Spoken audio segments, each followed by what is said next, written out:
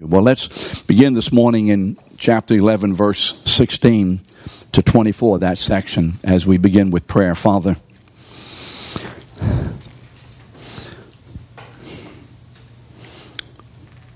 thank you so much for ministering to us and caring for us.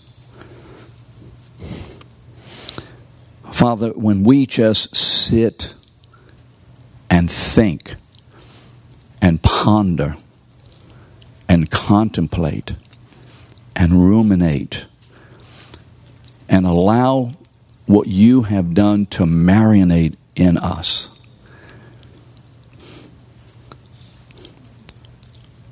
Father, this is a surpassing work of grace. Father, that in sending the Holy Spirit out into the world as your evangelist through the preaching of the gospel by mortal men. Father, quite simply and quite accurately, we know that there was no requirement of yours to call any of us into your kingdom other than your eternal desire. Having known us before the foundation of the world, Father, and that is a mystery to us. Father, though we are those who have been foreknown, but yet we could have been those who were never foreknown. So, Father, cause us to think about these things and drink in your grace, so that as we drink in your grace, our pride is being washed away, creating in us a greater humility, a greater gratefulness, a greater submission, a greater desire to obey. Father, a greater joy, greater peace, greater availability to the Spirit for the fruit of the Spirit. Father, cause our minds and our predispositions and our thoughts and our desires and our attitudes and our whatevers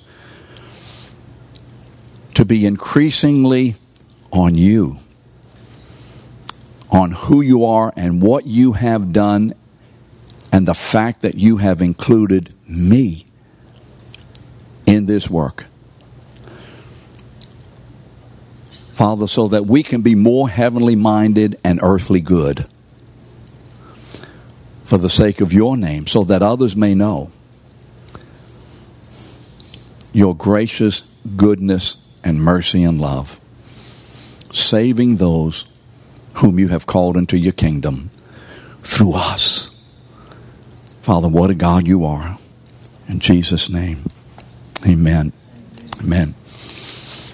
Well, this morning we continue with the context of Jesus discussing John the Baptist and the ministry of God in and through John the Baptist,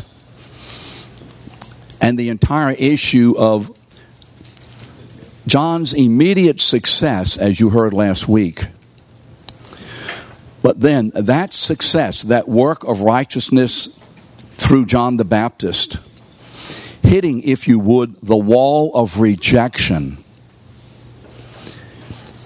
And you might think, why was John rejected? Why was such a man of God's power rejected? Who are these people who have rejected him? And let me say this.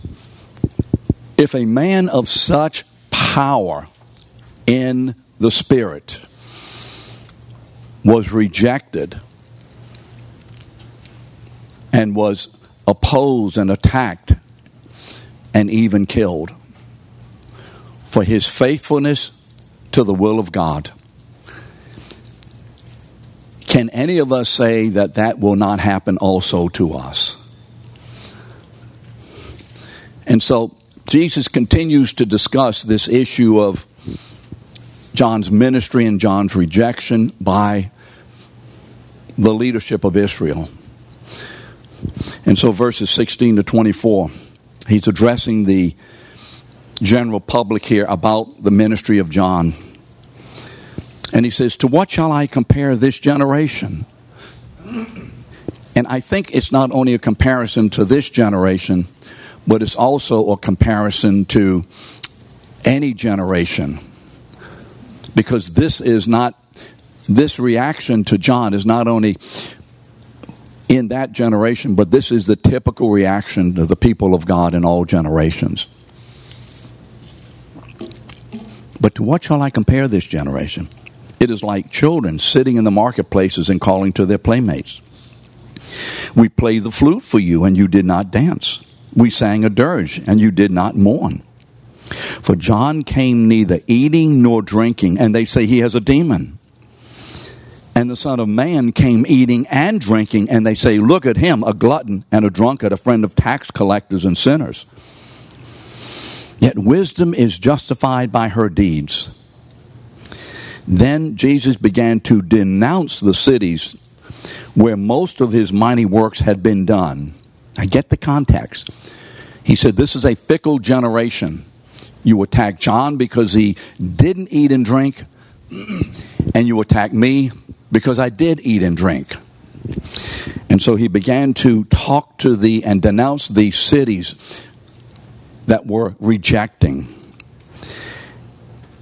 And he says, then he began to denounce the cities where most of his mighty works had been done, because they did not repent. Woe to you, Chorazin! Woe to you, Bethsaida! For the mighty works done in you, if the mighty works done in you had been done in Tyre and Sidon, they would have repented long ago in sackcloth and ashes. But I tell you, it will be more bearable on the day of judgment for Tyre and Sidon than for you. And you, Capernaum, remember that's Jesus' home base, essentially. Will you be exalted to heaven? You would be brought down to Hades. For if the mighty works done in you had been done in Sodom, it would have remained until this day. But I tell you that it will be more tolerable on the day of judgment for the land of Sodom than for you.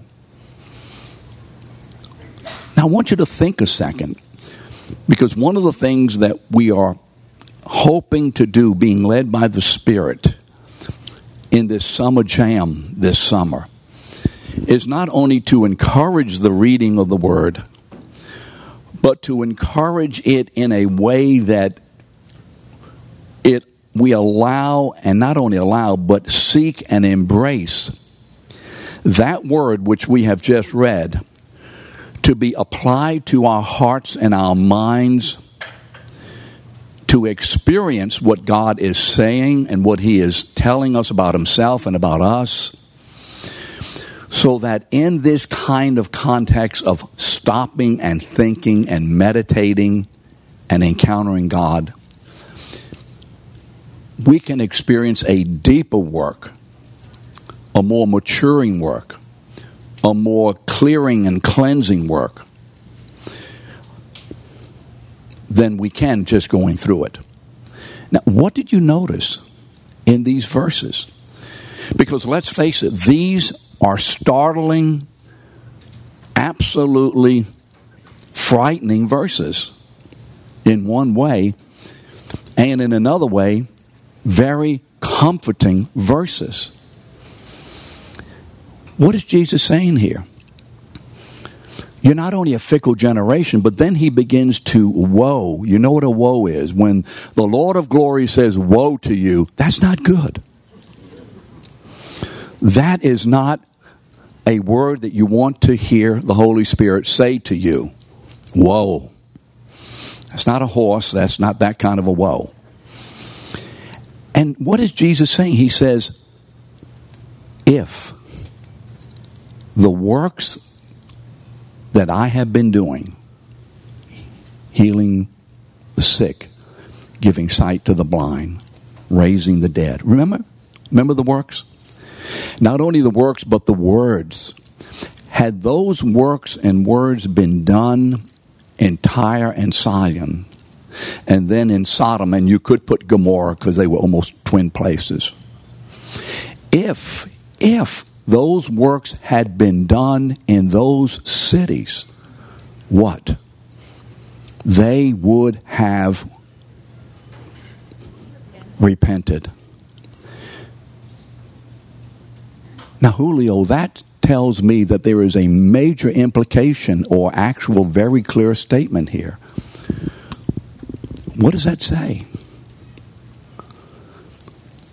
Why were those cities destroyed? Because they did not repent. Amen? Why did they not repent? Because the mighty work of God was not ministered into those cities. Do you understand what we're saying here this morning? I don't want to rush through this, because I think what is extremely important for us to know and to understand, when we look at this world that is coming apart by the, at the seams. Thank you. You must know something about sewing, huh, Hannah? Yeah. You see, that's why a man doesn't know. What's a seam? I don't know. It seems good. It seems bad. That's what a seam is. Unseemly. Sometimes I wear clothes that are unseemly. Sometimes I can actually get out of the house without Jean saying, "What have you put on? And what is that mixture?" What were we talking about?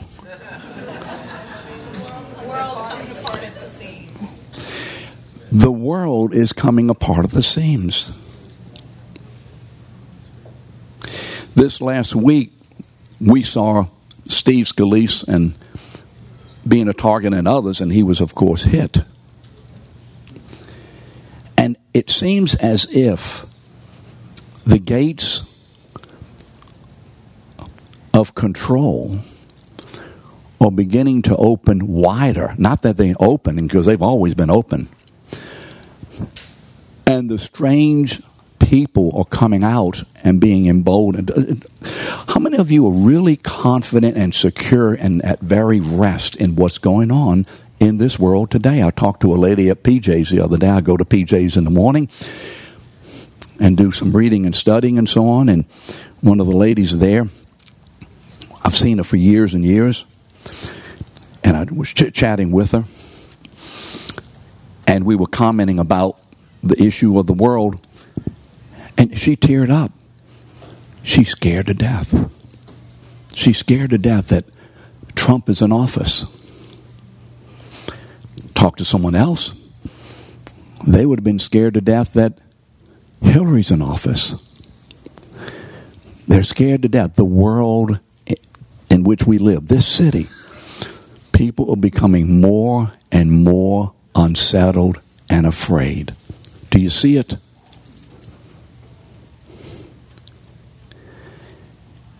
And the danger for the church is that this same unsettlement and fear and uncertainty, anxiety, suspicion is coming in and creeping into the church. Now, you know that. Don't you raise your hands, but there may be several in here that you're really concerned about what's going on in this world. And the passage we just read should say something to you about this. Because what Jesus is saying here is that the fate, whether hell or heaven, using the word fate in that kind of a context, not just luck. Luck is of the devil, demonology, demonic. Don't ever use the word luck in any way except to impugn it. And he is saying this. It's all under control. This world, these cities, Tyre and Sidon and Sodom and Capernaum. Everything is where I not only want it, but where I have decreed it to be.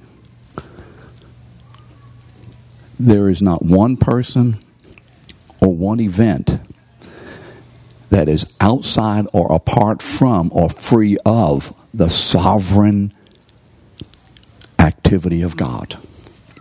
Now, that's a comforting comment, isn't it? But it's also a worrisome comment. Because I say, how can God be this way? Come on, none of you have ever thought about that.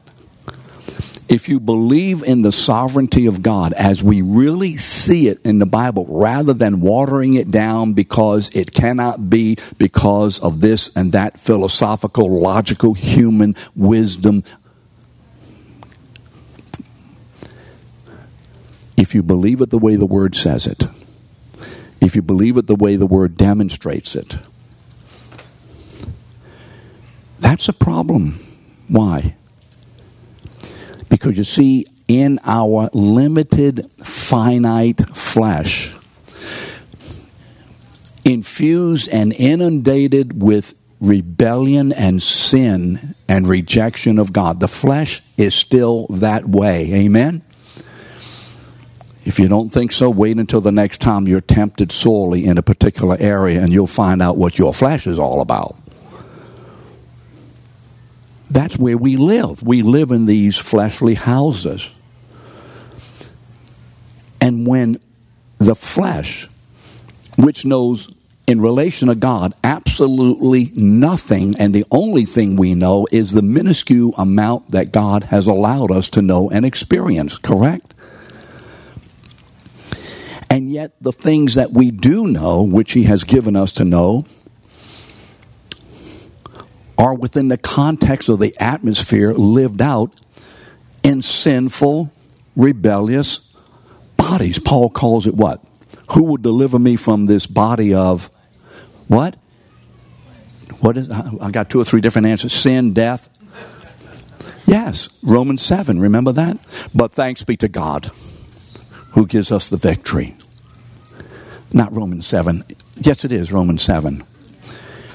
And so we see this, and we look at these passages this morning.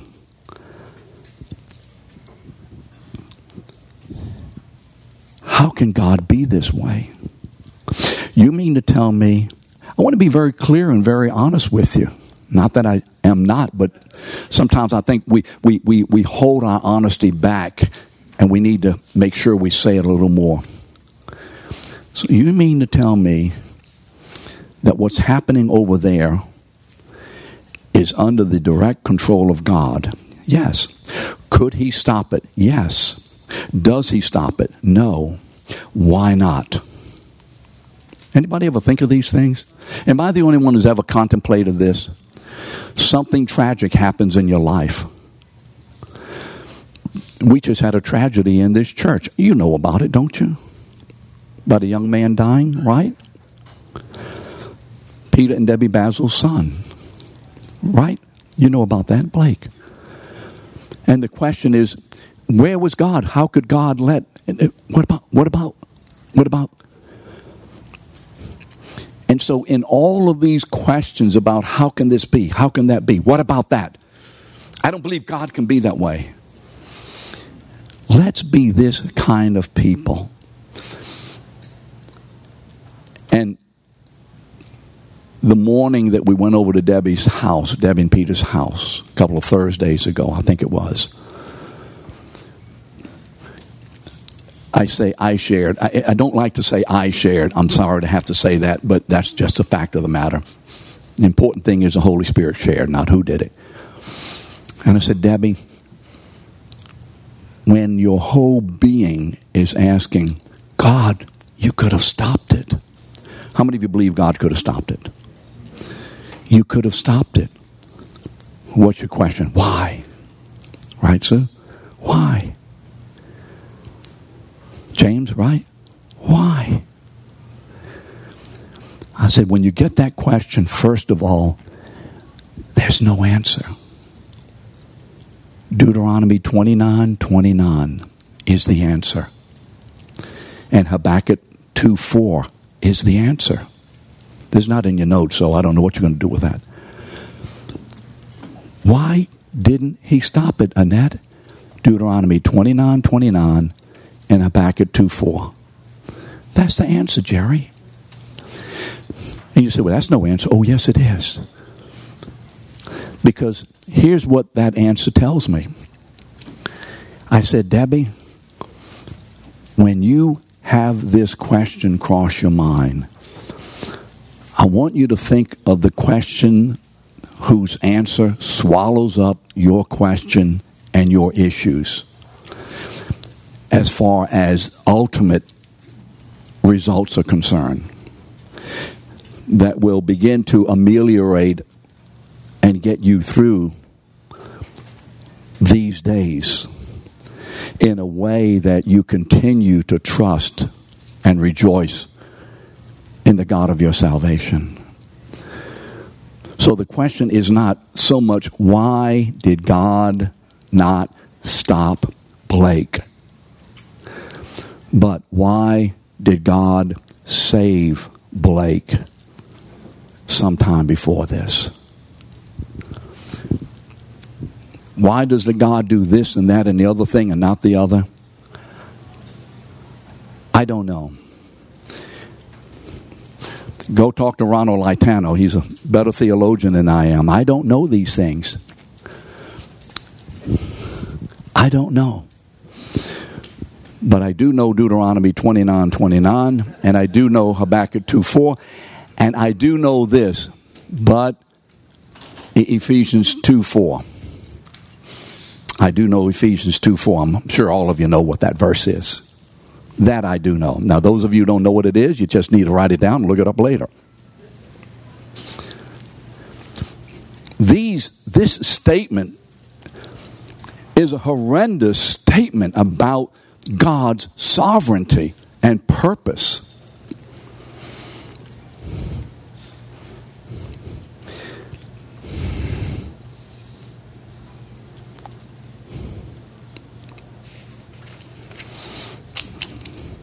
Verse 25 to 28. Jesus has just said, woe unto these cities, Tyre, Sidon, Capernaum, in which he did these great works. If I had done these works, in which those cities that are condemned, had I done the works that are done in you, Capernaum, those cities would have repented. Therefore, because Capernaum saw the works of God and refused to repent, their judgment is worse than Sidon, Tyre, and Sodom. Now, I don't know how that works. I don't know what... It seems as if there are levels of judgment and condemnation. Did you get that? The judgment is worse. I don't know how that works. But we do know this, that the going forth of the gospel separates people and declares God's sovereign decree in the effect of rejection and in the effect of reception. And the declaration of the gospel, whether I am teaching it, preaching it, whether I'm sharing it with a friend at a coffee, whether I'm just living it, however we are doing this, the response to the gospel has nothing to do with me. It has everything to do with the sovereign will of God, correct? So verse 25 to 28, at that time Jesus says, now listen to these words carefully. Listen, don't pass these words quickly or glibly. Father, I thank you. Did you get that? Did you get the first three words? I thank you. Did everybody see that? Now let's see what Jesus is thanking, praising God for. What is he giving thanks for? I thank you, Father, Lord of heaven and earth, that you have hidden these things from the wise and the understanding and have revealed them to little children. So it's not so much that God has made a decree and a decision, but Jesus is now giving thanks to God for this.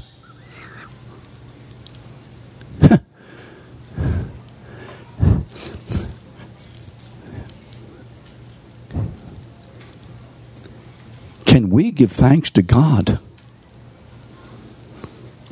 for what's happening in this world?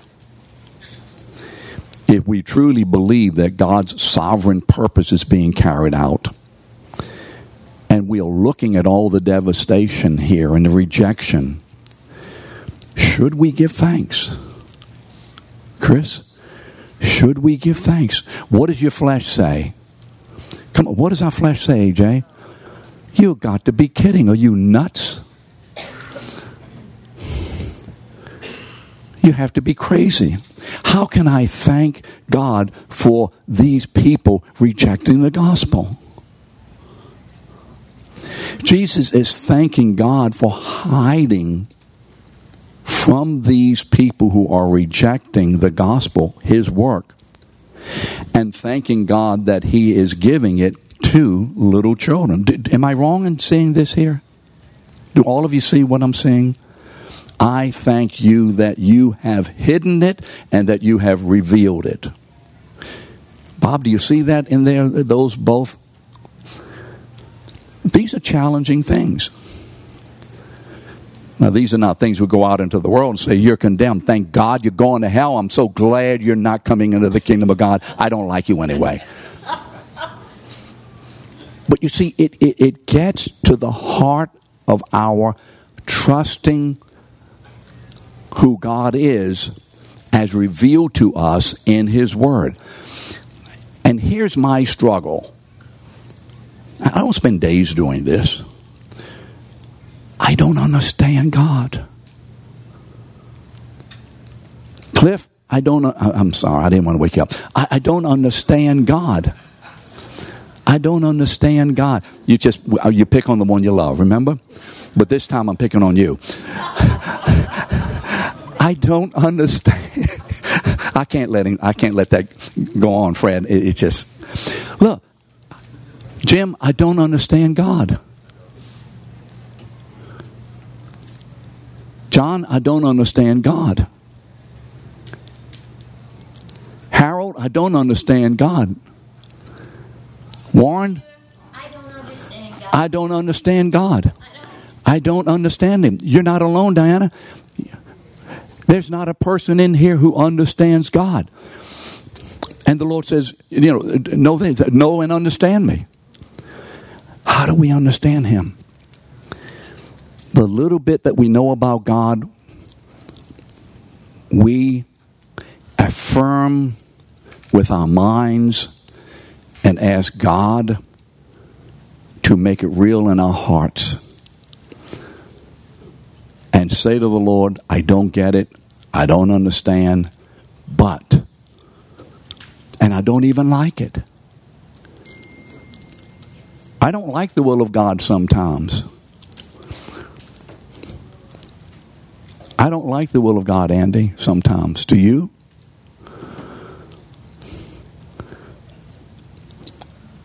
But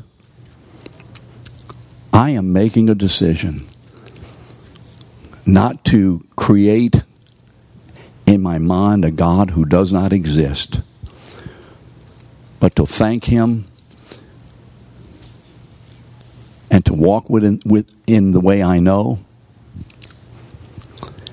and to not impugn him, call him into question, but to remind myself, Deuteronomy 29 and 29 is where I live.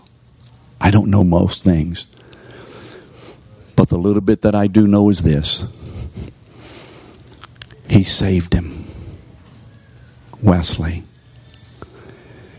And that word, even though it impacts you personally today, is a word that you can cling on to and know that one day when you leave this earth, you're going to get the biggest hug and kiss from that man of yours than you ever did on this side.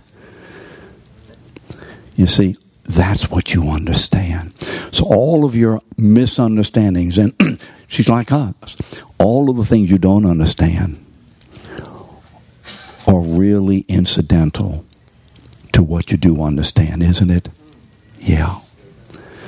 All of the things that you don't understand, Tammy, are what? Incidental to what you do know of God. This is a wrestling that we have, isn't it? This is who God is. And you see, we're not reworking the theology that the Bible gives us clearly into a man-centered, philosophically presented in the wisdom of man, changing God theology. We're not going to do that. And believe me, when I tell you that this theology of the sovereignty of God is not appreciated. I was at a meeting with a bunch of brothers one time. In fact, they were ministers. They don't let me come back anymore, Robert. But I mean, no. So. And the free will of man came up. That man has the choice to reject or receive Christ. In himself, he has that choice and ability. And I said, well, what about the grace of God given? And the man said, he appreciates the free will of man more than he appreciates the grace of God. You see, it's about man and for man. No, it's about God and for God. So Jesus says, I thank you, Lord of heaven. Verse 26. Yes, Father, for such was your gracious will. This was God's will. All things have been handed over to me by my Father, and no one knows the Son except the Father, and no one knows the Father except the Son, and anyone to whom the Son chooses to reveal him. Do you see the grace and the sovereign work of God in these verses? Who are these little children to whom God reveals himself? They are the ones to whom God has given childlike faith to believe and to receive. There is a teaching that all of humanity has been given sufficient faith to receive Christ, so that when they hear the gospel, it is up to that particular person exercising that amount of faith that he has been given in his natural birth to either say yes or to say no to the offer of the gospel unto salvation. That's what's taught often, right? Right? That's what's taught. Everybody has been given, Sean, Shane, whatever your name is. Everybody has been given, Grasset. Everybody has the ability, naturally speaking, to say yes or no to Jesus. This is what's taught in many, many churches. And where do they get that? They get it from Romans 12:3. What does Romans 12:3 say? Everybody has a measure of faith. Is that what it says? Anybody turn to Romans 12:3 yet? I don't have my Bible here, so I don't know what I'm talking about. I don't have it in front of me. Everybody's been given a measure of faith. Is that what it says? Let's make sure we see the word for what it says. And so since everybody's been given a measure of faith, that means that everybody has the ability to say yes or no to Jesus. And that would be true if that's the case. Right, Steve? But Jordan, does that what it says? Read me that verse. For by the grace given to me, I say to everyone among you, not to think of himself more highly than he ought to think, but to think with sober judgment, each according to the measure of faith that God has assigned. Now, read the beginning of the verse. For by the grace given to me, keep going. I say to everyone among you. Among you. Uh-oh.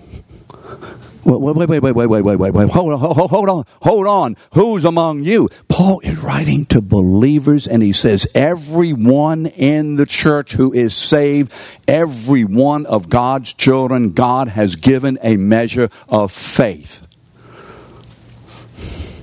then what does Romans 10 say? And I've forgotten whether it's 10, 13 or whatever, and I'm sure Bertus can help me. Faith, blank, by the word of God.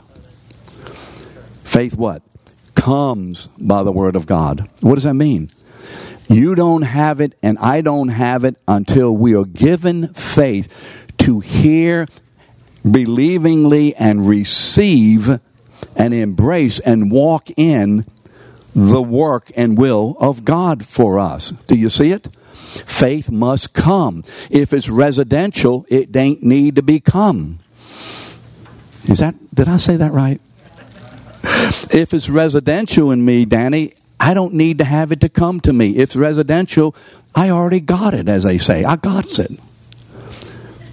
But I don't have it. The only people who have faith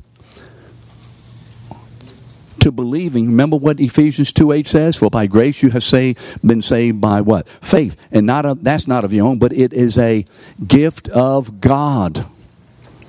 Faith must come to us. It comes to us by God's gift. It is not residential in us according to our natural birth. It is given to us by God. You read Ezekiel 36, 25, 6, and 7, and you'll see it is the preemptive work of the Holy Spirit in us, changing our hard heart of faith in me and in anything else, a faith that rejects Christ, changing that hard heart into a fleshly heart that says yes to Jesus by faith. And when God the Holy Spirit does that spiritual transaction in me, that spiritual surgery in me, then in a moment I have been given the gift of faith, and with that gift of faith I will receive Christ.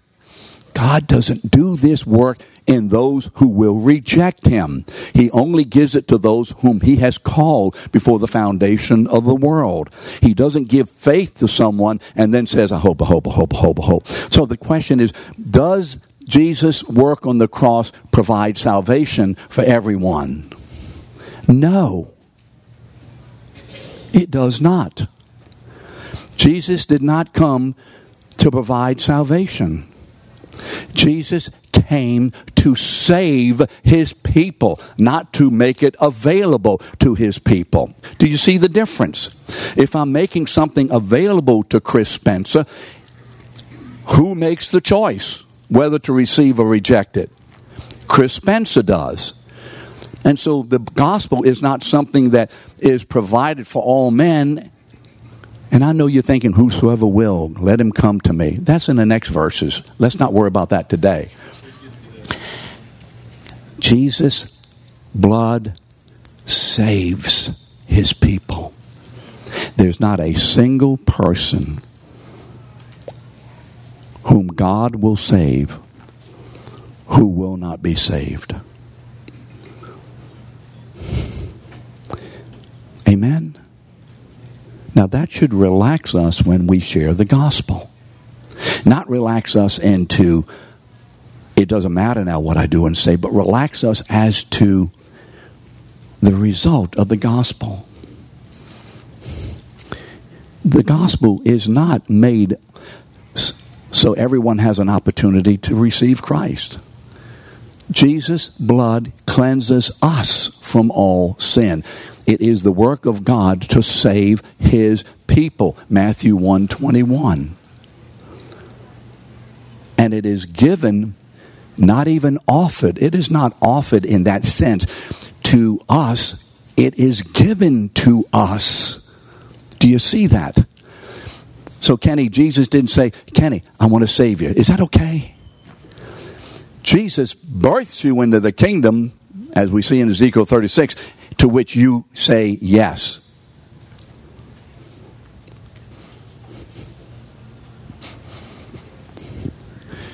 Is that fair? Who am I to interrogate the Lord of glory, as we see in Job? And so foreknown, what does Romans 8:29 says? For whom he has foreknown, those are the ones who he's called. Remember that? And he's justified. I think I'll skip one. and is glorified. Help me to know which one. Predestined. He predestined. And predestination is God's method of applying His will. Well, what does foreknow mean? Well, what that means is, say some, that God knew that John May would say yes to the gospel. God knows all things. And so because God looked down the corridors of time and saw that John would say yes, therefore God saved him. God knew beforehand what John would do. Well, you see, that's not a foreknowledge of works, although it is. It's primarily a foreknowledge of relationship. How do I know that? Because Peter 1:20 talked about Jesus, whom God foreknew. Jesus was foreknown by the Father for all eternity. It is a relationship term which has works in it, but the reason for the works is predicated upon the relationship. And so God has foreknown us from all eternity in the same way that He has foreknown His Son, except for the fact that we have not yet been created. But relationally speaking, God has always had a people in His heart and mind and in purpose that He brings about in reality in birthing us physically into this world and then applying that eternal decree of His to be His children forever, applying it when we're born again as a result of that, giving us the faith. And we said yes. Why? Because we wanted to, not because we were forced to.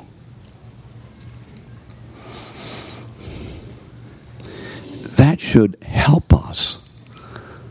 Does it eliminate all questions from my mind? Anybody now have no questions at all? Everything is absolutely clear and no more questions at all, right? There's not a question. No. But what it does do, it begins to anchor me in the sovereign will, control, purpose, keeping power of God. Yes. Until the end. You're here this morning because God has chosen before the foundation of the world, Ephesians 1:4, that you would be saved. And Jesus died on the cross with you and me specifically in that purpose. So when Jesus died, we died as to our Adamic nature. I don't have the drawing that Frank does, but you've seen this drawing. And when He rose, we rose having been given a new nature. And then we found out about it when we were saved a month ago, a year ago, 10 years, 20 years ago, whatever. That's when it was made real to me and to you. Amen? As a result of that, Jesus says, "Come unto me, all ye who labor and are heavy laden. Take my yoke upon you.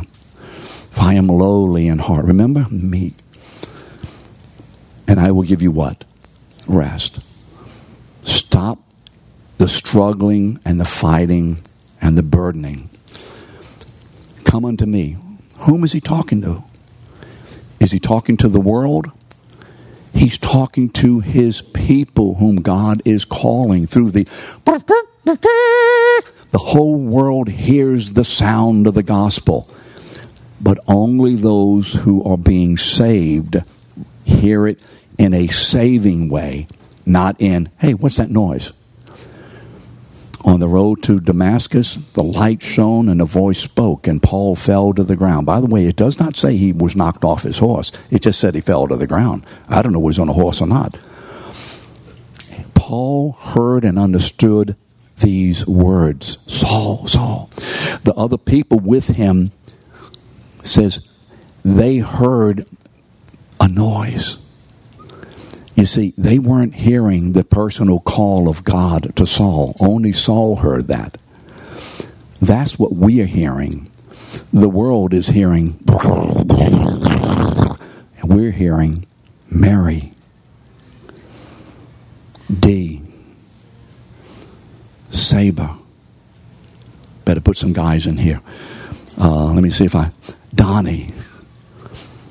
That's what we're hearing. Gordon. That's what we're hearing. And the world hears. Why?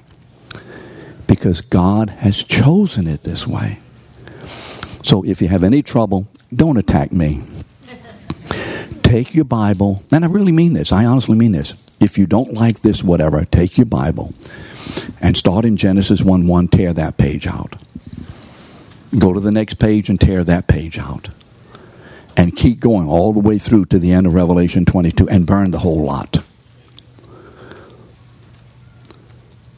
But if you don't like it, say to the Lord, I trust you.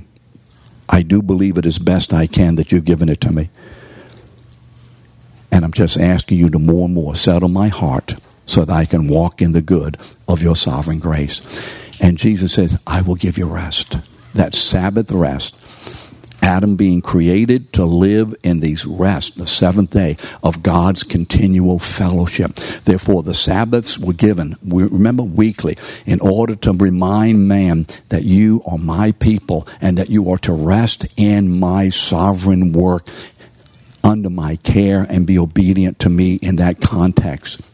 And when Jesus rises from the dead, now we are living in the rest of God. We are living in the eternal day of God's rest, aren't we?